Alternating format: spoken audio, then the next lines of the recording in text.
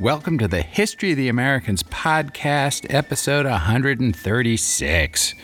I'm your host, Jack Henneman, and I am recording this episode on December 23rd, 2023, in Austin, Texas. We are telling the history of the lands now encompassed by the United States from the beginning without intentional presentism. Okay, so I had planned to finish this one well before Christmas, but I was overwhelmed by the spirit of the holidays, all of them, and did other stuff instead. So here we are on the very brink of Christmas, going on about something called the Plundering time. Not really in the spirit of the season, que sera, sera. It is the summer of 1644. The English Civil War is raging, and it is spilling into the English colonies in North America. Opechancanough has launched his last futile war to eject the foreigners from the James and York rivers, in part because it believes that the war has divided the English to such a degree that they will be weakened. He is almost right. His attack came just too soon, uniting the Virginians just as they themselves might have descended into intramural violence. But Opechancanough had his own window. He had to attack after the crops were in and while Indian women and children had moved away to gather food in the forests to the west. And he himself was at the end of his own time. Maryland was in a precarious state, both politically and religiously. Leonard Calvert had been away for a year and left the intemperate Giles Brent to act as governor in his stead. Brent had arrested Richard Ingle, the Protestant trader who was Maryland's principal commercial connection to the mother country. Ingle had gotten away, and Thomas Cornwallis, Maryland's most effective leader, had gone back to England with him. Maryland was at war with the Susquehannocks to the north, and that was not going well. Protestant freemen in Maryland were resisting taxes to pay for that war, and unhappy that the Catholic gentry had gone after Ingle for essentially loudly proclaiming his support for Parliament. If you've not already done so, you would benefit from listening to the most recent episode, The Plundering Time of Maryland Part 1, before this one. On September 6, 1644, Leonard Calvert returned to Maryland, bearing a commission from Charles I to seize the assets of pro-parliamentarian planters in Virginia. He relieved acting Governor Giles Brent, who was up at Kent Island, and forthwith sailed down the Chesapeake to enforce his commission. He appointed William Branthwaite as acting governor this time, probably because he'd concluded in a short visit, no doubt having heard what had transpired with Ingle and Cornwallis, that Giles Brent had botched things horribly, which he had. Calvert would have been in a hurry because he would have wanted to arrive in time for the meeting of the Virginia Assembly, whose help he needed, on October 1st. That is why he didn't take the time to sail the 80 or so miles up to Kent Island to straighten out Brent. Calvert, in fact, carried two directives from King Charles. The first was the aforementioned commission to seize London assets on the Chesapeake, London being shorthand for Parliament and its supporters. The second was a directive to negotiate with the Virginia House of Burgesses to collect customs duties on tobacco for the benefit of the Crown. Since the Civil War prevented the king from collecting those duties at home, he hoped to grab a stream of revenue from his subjects in Virginia. Unfortunately for Calvert, the political winds in Virginia were not blowing in his favor. As long-standing and extremely attentive listeners already know, Virginia's governor, Sir William Berkeley, had gone to England after Opechancanoug's attack to try and gain support for the colony, leaving behind Richard Kemp as acting governor. Both Berkeley and Kemp were friendly with Calvert and fundamentally royalist, but Kemp had neither the prestige nor the personality to get the Burgesses to take action on either of Calvert's mandates from Charles I. Not only were there friends and business associates of London merchants in the Assembly, but the leaders of the colony were far more concerned with maintaining unity in the face of the resurgent Powhatans than in taking sides in the English Civil War. Leonard Calvert soon sailed home empty-handed. There is in this a bit of the ironic, which you guys know I always enjoy. Opechancanough had launched his war because he believed the English would be divided in Virginia as they were at home. He had, however, united the majority Royalist Virginians to such an extent that they would not follow the orders of their king in his hour of need. In other words, however much historians love to focus on the impact of the English Civil War in North America, the Third Anglo-Powhatan War reverberated the other way in the empty coffers of the King of England. That same summer, Thomas Cornwallis had his own legal problems in England. The Reformation had returned to London with a load of tobacco belonging to Cornwallis. Cornwallis, being Catholic, the authorities arrested him and seized the demon weed for the benefit of Parliament, subject to review by the Committee for Sequestrations. Richard Ingle testified to Cornwallis's character in the hearing, praising his honesty and recounting how Cornwallis had helped him in Maryland. On the strength of Ingle's vouching, the committee freed Cornwallis and released his tobacco. Not only was this decision interesting because it reflects the English concern with due process of law, even in the midst of a desperate civil war, but also because it makes something of a mystery of Ingle's subsequent actions, which would severely hurt Cornwallis. In late fall 1644, Reformation and the other tobacco ships made ready again to sail to the Chesapeake. She would carry trading goods, a large part of which were owned by Thomas Cornwallis, who stayed behind in England. Captain Ingle applied for and obtained a letter of marque from Parliament, authorizing the seizure of ships trading with hostile ports. Given what happened subsequently, much has been made of this. Timothy Riordan suggests otherwise, that there's no evidence that Ingle or anybody else in Reformation was planning to go after Royalist assets on this voyage. The documents describing Reformation's cargo suggest that this voyage of late 1644 was for trading, just as the others had been. Ingle was no Sir Francis Drake. The letter of marque was just legal cover, in case a target of opportunity presented itself. Now, by the mid-1640s, the theoretically neutral Dutch were increasingly trading in the Chesapeake. By some estimates, half the ships coming into the region sailed under a Dutch flag, even if their crews often included a significant number of Englishmen. They tended to confine themselves to Virginia, which had 20 times the English population of Maryland. And anyway, Richard Ingle had been the primary transatlantic trader in the northern Chesapeake for years. Why sail all the way up to St. Mary's when there was so much business to be done near the mouth of the bay? By the summer of 1644, however, word had gotten around that Richard Ingle might not be welcome in Maryland. As Richard Ingle was loading up Reformation and collecting signatures on his letter of marque, a ship in Rotterdam named De Spiegel, Looking Glass in English, was preparing to sail for the Chesapeake. Its contract for carriage was to sail to Virginia or, quote, to another locality if they be not allowed to land in Virginia.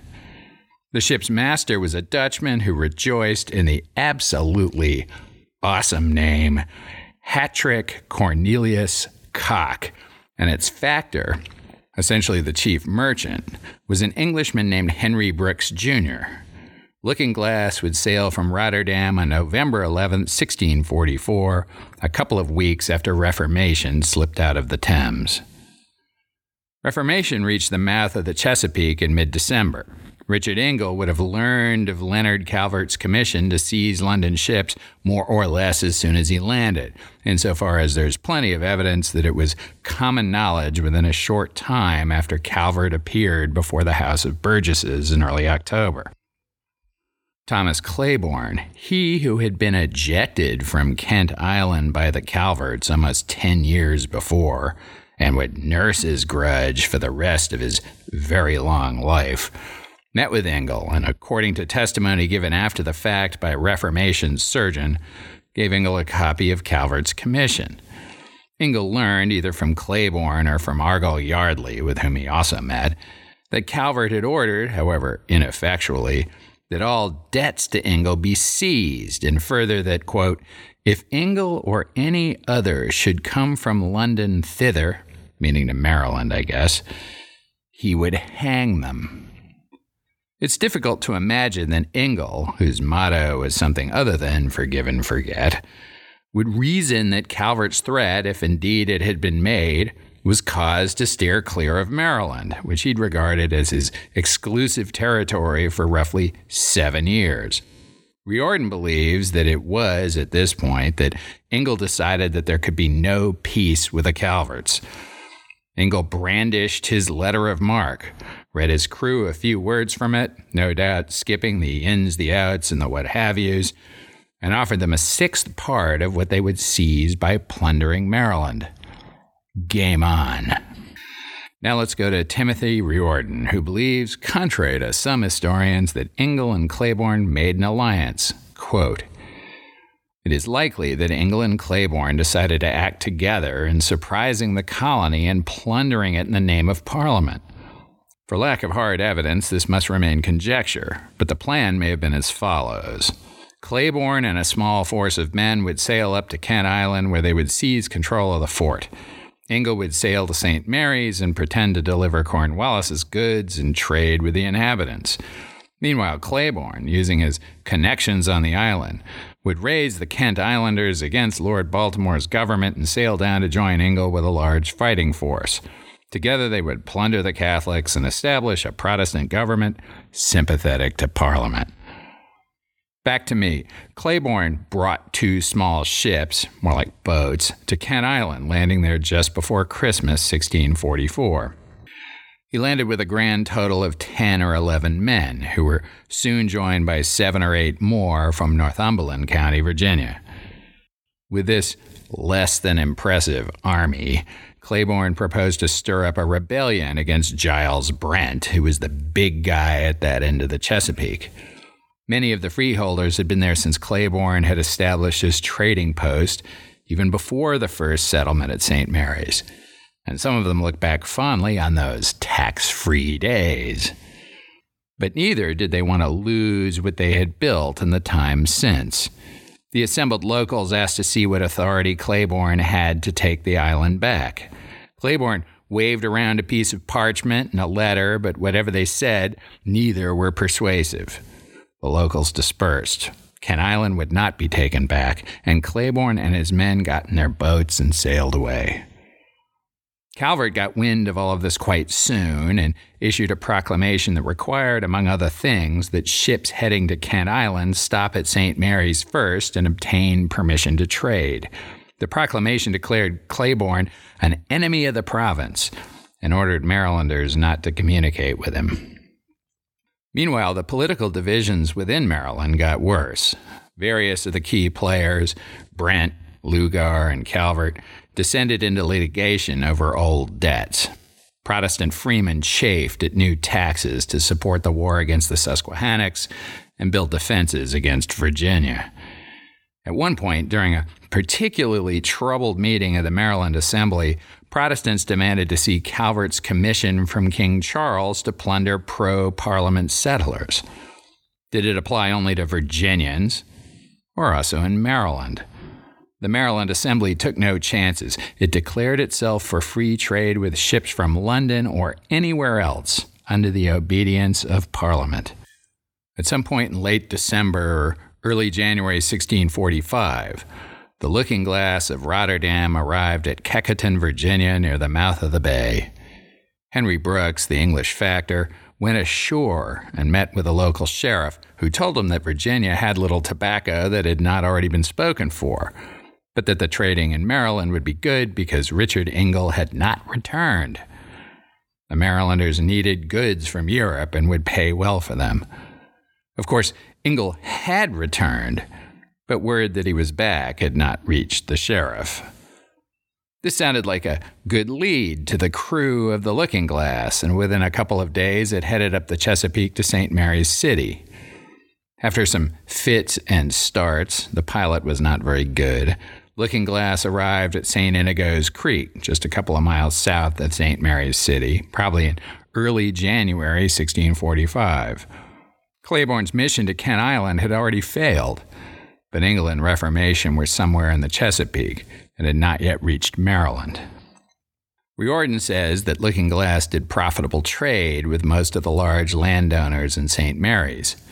Gross margins were excellent, with Looking Glass purchasing tobacco worth 3 to 6 times the European value of the trading goods that it had brought from Rotterdam. Then, within a couple of weeks, Reformation arrived. Ingle was reportedly enraged to see Looking Glass trading on his turf, which should surprise nobody given the profit margins. And, well, Ingle was easily enraged. Ingle would sail back to Virginia in a huff, but not before making some mischief. Now to Riordan, quote, "During his brief stay at St. Inigo's, Ingle secretly sent letters to the chief Protestants in the colony, reportedly informing them that he had a commission from Parliament to plunder all the papists and to root them out like vermin. Nor would he confine his plundering to the papists, but would attack all those who would not take up arms with him. Finally, he told them that 2 other ships with similar commissions had gone up into other parts of the country. Historians have assumed that this last claim was simply Ingle's bluster, intended to incite the Protestants to join him, but there actually were 2 ships at Kent Island under the command of William Claiborne. Back to me. The unanswered question is whether Ingle had learned of Claiborne's failure. Since Calvert had declared Claiborne persona non grata or worse, Ingle probably knew that he had failed, so the reference to the 2 ships, if he meant Claiborne, was indeed a bluff. The Reformation sailed down to the Potomac and then up to a Virginia settlement called Chickacoan on the south bank. Claiborne had helped found Chickacoan, and it was a great place to recruit people who had no love of either Catholics or Maryland. There he recruited, in the later testimony of John Lugar, a dozen or so of the most rascally fellows of desperate fortunes he could get in Virginia. This rings true. When you're going to go a plundering, you want some rascally fellows. Ingle thereupon sailed back to Maryland, reaching St. Mary's on February 14th, 1645. He was not bearing flowers and chocolates. The Looking Glass was still there, flying its annoying Dutch colors on her mainmast and the Cross of St. George from her stern. This was a classic Dutch move, signaling neutrality and friendship. Unbeknownst to Ingle, various Marylanders and Virginians were on board. According to some of the subsequent testimony, yes, most of what we know comes from testimony in the many lawsuits that were just around the corner, Calvert had been on board trying to persuade the crew of Looking Glass to fight Reformation. When hat-trick Cornelius Kock refused, saying he was neutral as between king and parliament, Calvert called him a coward and left the ship, presumably to raise men to resist Ingle and his rascals on land. The Reformation hailed the Looking Glass and, after some give and take, demanded that the Dutch ship strike her colors.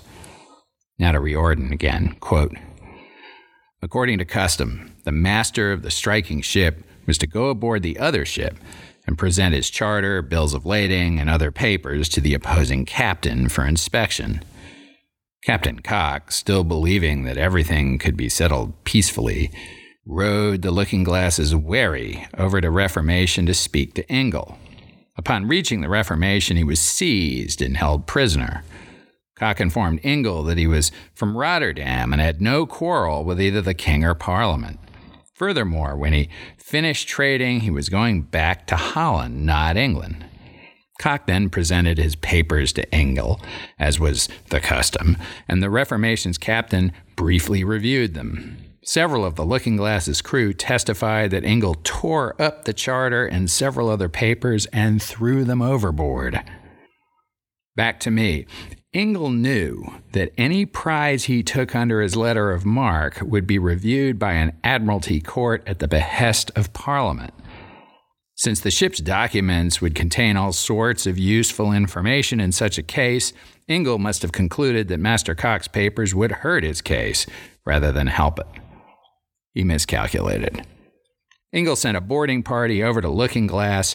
The crew retreated into the forecastle and then immediately surrendered and came out on the deck.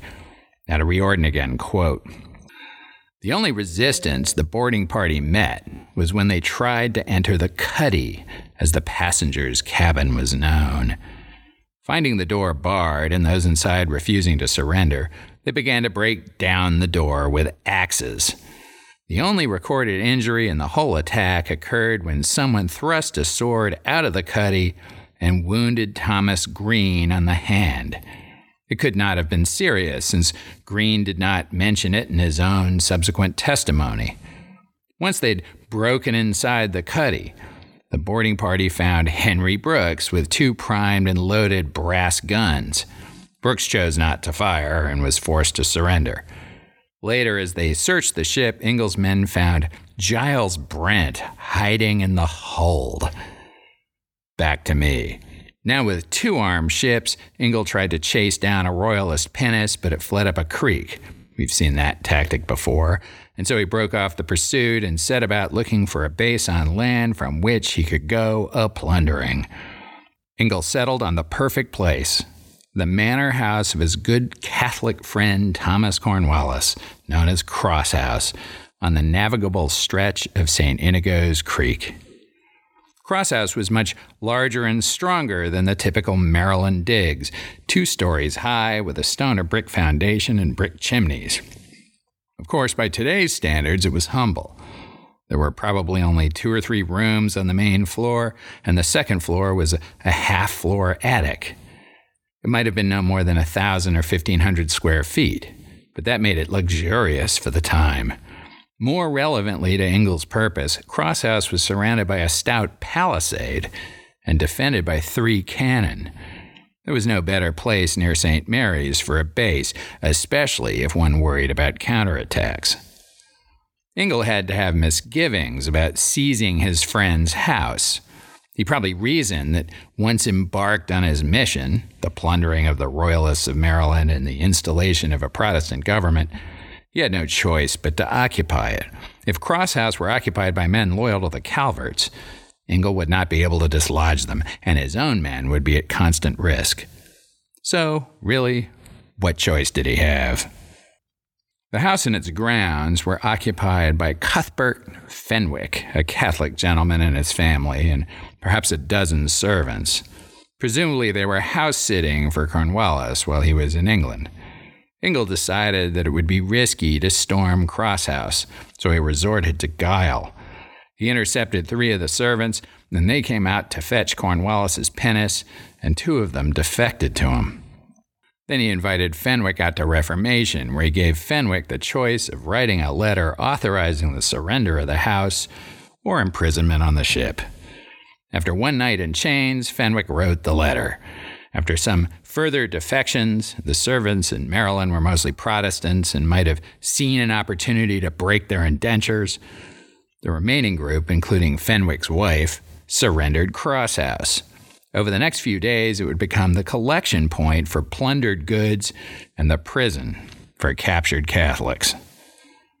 Ingle had promised not to plunder Cross House itself, but even if he intended to keep that promise, he did not do much to enforce it.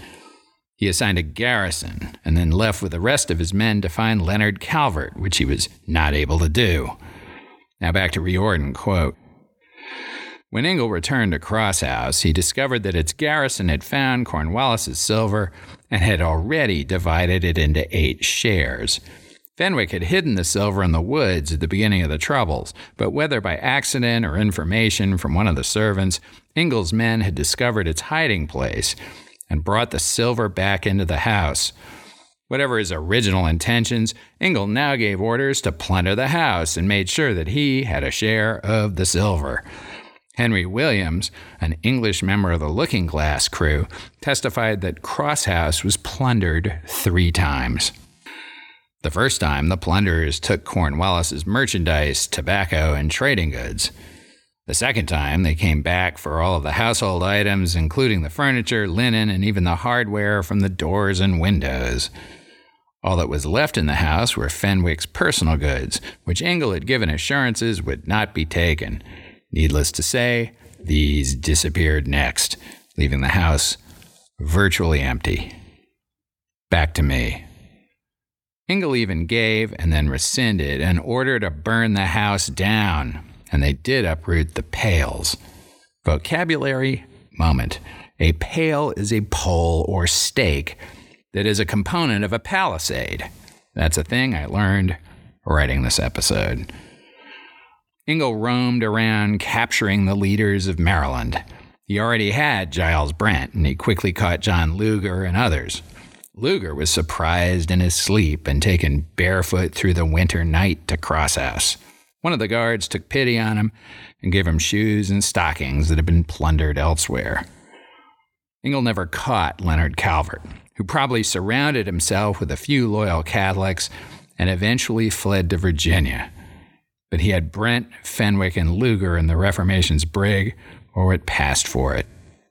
Then he went after the Jesuits, who had some of the most plunder-worthy property in the colony. Now back to Riordan, quote, "There were now 5 Jesuits in the province, a number that would not be equaled until the 1660s. The mission possessed several large developed plantations, 2 well-furnished houses, and a number of smaller mission stations. The Jesuit home plantation at St. Inigo's must have been one of the places plundered early in the rebellion, as it was located near Thomas Cornwallis's plantation on St. Inigo's Creek. Father Copley appears to have been away at the Portabaco plantation when Engel struck. He gathered together some of the Jesuit tenants and supporters and began fortifying that house in anticipation of an assault. The Reformation crew referred to Copley's house as a garrison, and several people were held prisoner at Nathaniel Pope's fortified house after the taking of Mr. Copley's house at Portabaco. All 5 Jesuits were soon captured and brought to St. Mary's." Back to me. The senior Jesuits, Fathers White and Copley, were important to Engel because their proved existence in Maryland would substantiate his claim that it was a teeming hive of Catholics and Royalists. Engel did not need to take the other 3 priests, Fathers Hartwell, Cooper, and Rigby, back to England, but he could not just leave them in Maryland because the Protestants left behind to run the place wouldn't put up with them. We do not know exactly what happened to them. Records suggest they died in 1645 or 46 in Maryland or Virginia, but that's all. In all the testimony and all the litigation that followed, there was no suggestion that they were executed. The only clue was a story that emerged after the fact, implying that some of the Maryland Protestants took Cornwallis's pinnace, sailed the priests up to the top of the bay, and put them ashore in Susquehannock country.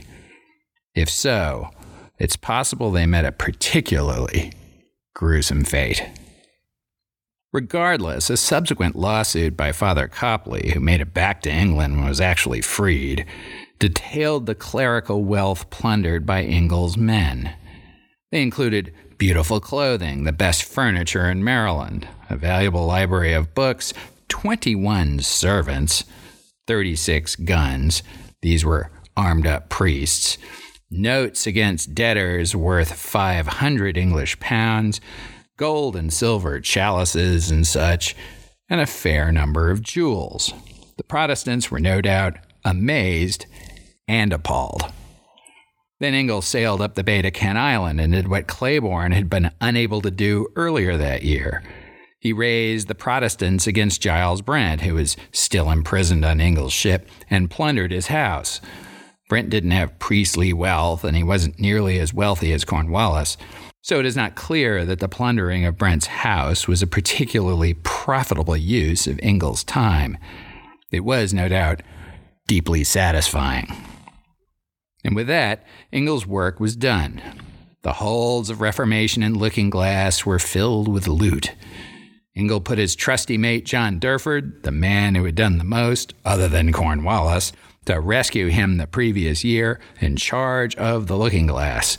The Dutch crew were compliant. At this point, they just wanted to get home. But Engel could not entirely trust them, so he mixed up the crews. After a brief stop in Virginia to onboard some tobacco, both ships left the Chesapeake in mid-April and arrived back in England in mid-June. Ingle, who had never again returned to the Chesapeake, had left Maryland in the hands of the Protestants, who set up a provisional government at some point in the summer of 1645. Maryland, it appeared, had been liberated, and all but bloodlessly, the 3 Jesuits consigned to the tender mercies of the Susquehannocks being the main exception. Only one other person seems to have died during the period, Henry Brooke, the English factor on the Looking-Glass. How he died, however, is not known. Ingle's men, rascally as they were, had not actually killed anybody else, so he may have died by accident or gotten sick. Most people had fled. The English population of Maryland seems to have declined by 80% or more during the period. When the Protestants set up their government, there may have been as few as 100 remaining settlers. When Richard Ingle and his 2 ships got back to London, nothing worked out quite as he had imagined. Confessional differences and civil war notwithstanding, Parliament had tightly circumscribed the letters of marque it had issued and prescribed the precise procedures required to document lawful plunder. It did this partly out of Parliament's high-minded commitment to the rule of law, and partly for practical purposes. It did not want its privateers going rogue and plundering neutrals and allies, which would drive them to the Crown's side. Riordan writes in painstaking detail of the subsequent litigation between Ingle and all those he had plundered, including Cornwallis, the Jesuits, and the owners of the Looking-Glass. He would lose all of it and end up deeply in debt. The details are more than even I am inclined to report, but since the subsequent litigation and testimonies the main source of information for the plundering time, I'll put a link to buy Riordan's book in the episode notes on the website. It's worth your time if you are an early Maryland nerd, as I, against all expectations, have apparently become. The question then becomes, why does the University of Maryland football team proudly display the Calvert family crest on its helmets? Parliament won the Civil War, and in early 1649 would execute Charles I. Lord Baltimore and the Calverts had been royalists, so one would think that Parliament would have delighted to leave Maryland in Protestant hands. The Calverts, however, were smooth operators, and the evidence that they had supported Charles I was not as obvious in those days as it would be today. Perhaps oversimplifying, they sold the idea that they had been as neutral as they could have been and avoided the usual ugly consequences of having picked the losing side in a civil war. As for Maryland, it was perhaps the least important place that Parliament had to consider. There were now only 100 or so English there, and in the years following Ingle's raid, it produced next to nothing of value. Nobody much cared what happened in Maryland. That left Leonard Calvert, now sheltered by royalist cavaliers in Virginia, room to maneuver. With a tiny population and a crushed economy, it's likely that the English settlers who had remained in Maryland began to pine for the good old days. In early August 1646, Leonard Calvert sent a message to Maryland offering a full pardon to the remaining Marylanders if they would submit to Lord Baltimore's authority. He then recruited a huge army of 28 men, roughly half of whom were exiled Marylanders and the rest Virginians who were promised rewards of some sort for coming along. We know who these men were because Calvert didn't pay them, and his executor, Margaret Brent, would be left to compensate them out of Calvert family assets. In so doing, she would establish herself as the first stone-cold English businesswoman in the New World. But that's another story. We do not know exactly when Calvert and his company sailed for Maryland, but we do know that by December 29, 1646, St. Mary's City was back in his control, again without any known bloodshed. He seems to have caught whatever Protestant resistance that remained by surprise. Riordan says he threw the ringleaders in prison, But since we know that as of 1644, St. Mary's had no jail, that was one of the issues in holding Ingle. It's not obvious what this prison was. Calvert probably just locked them in somebody's house. Kent Islanders being Kent Islanders, Kent Island still festered with rebellion. Shortly after Christmas, just as Calvert was settling in at St. Mary's, Thomas Claiborne made yet another run at Kent Island.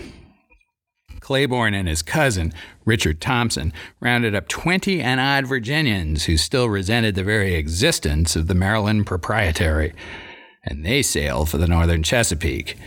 Claiborne once again rallied the locals with his denunciation of the Calverts and the prospect of resumed Catholic tyranny. He asked them to join him in an invasion of St. Mary's. At first the crowd seemed willing, and the Islanders made some early preparations for war. Once again, though, skeptics asked Claiborne to show evidence that he had any sort of authority. He had none, as usual, other than his own bile. The would-be Protestant warriors drifted away, and within days, Claiborne would again return to Virginia with nothing to show for his adventure. Calvert, of course, learned of this soon enough, but was reluctant to leave St. Mary's to stomp on Claiborne because he was still unsure of the loyalties of the Protestants. He sent Nathaniel Pope, whom you will recall was a Protestant in spite of his name, to Kent Island with a message of reconciliation. Pope may have double-crossed Calvert because soon after his arrival, rebels under the command of Peter Knight sacked the house of Robert Vaughan, who was known to be a staunch supporter of the Calverts. Then Knight got word sometime in March that Calvert was now ready to invade Kent Island. Rather than risk actual war, he and his men plundered other Catholics on the island, scoured Giles Brent's house for anything that remained after Ingle had been through it 18 months before, and hightailed it for Virginia. Calvert did arrive at Kent Island in April 1647 and successfully secured it. There may not have been many people there. Some historians believe that the population had fallen to well under 100, so it may have been a symbolic reconquest rather than a substantive one. Nobody knew that Leonard Calvert would be dead within 2 months. After all he had accomplished and recovered, he would catch some fell disease and die suddenly. After an illness of only a few days, he would name his friend Thomas Green, who'd come over with him on the Ark, as governor. More remarkably, he would spend several of his very last hours talking with Margaret Brent, whom he would name as his executor. And that is why the Terps of the University of Maryland play football with a Calvert family crest on their helmets. And what of Richard Ingle? He was broke and would never again appear in history after the many lawsuits and prosecutions in England. But he did outlive Leonard Calvert by 6 years and would die in 1653. How he died is not clear, but some historians believe that he was, finally, executed for having been a pirate. If a letter of marque is ever issued in your favor, for God's sake, please read the fine print carefully.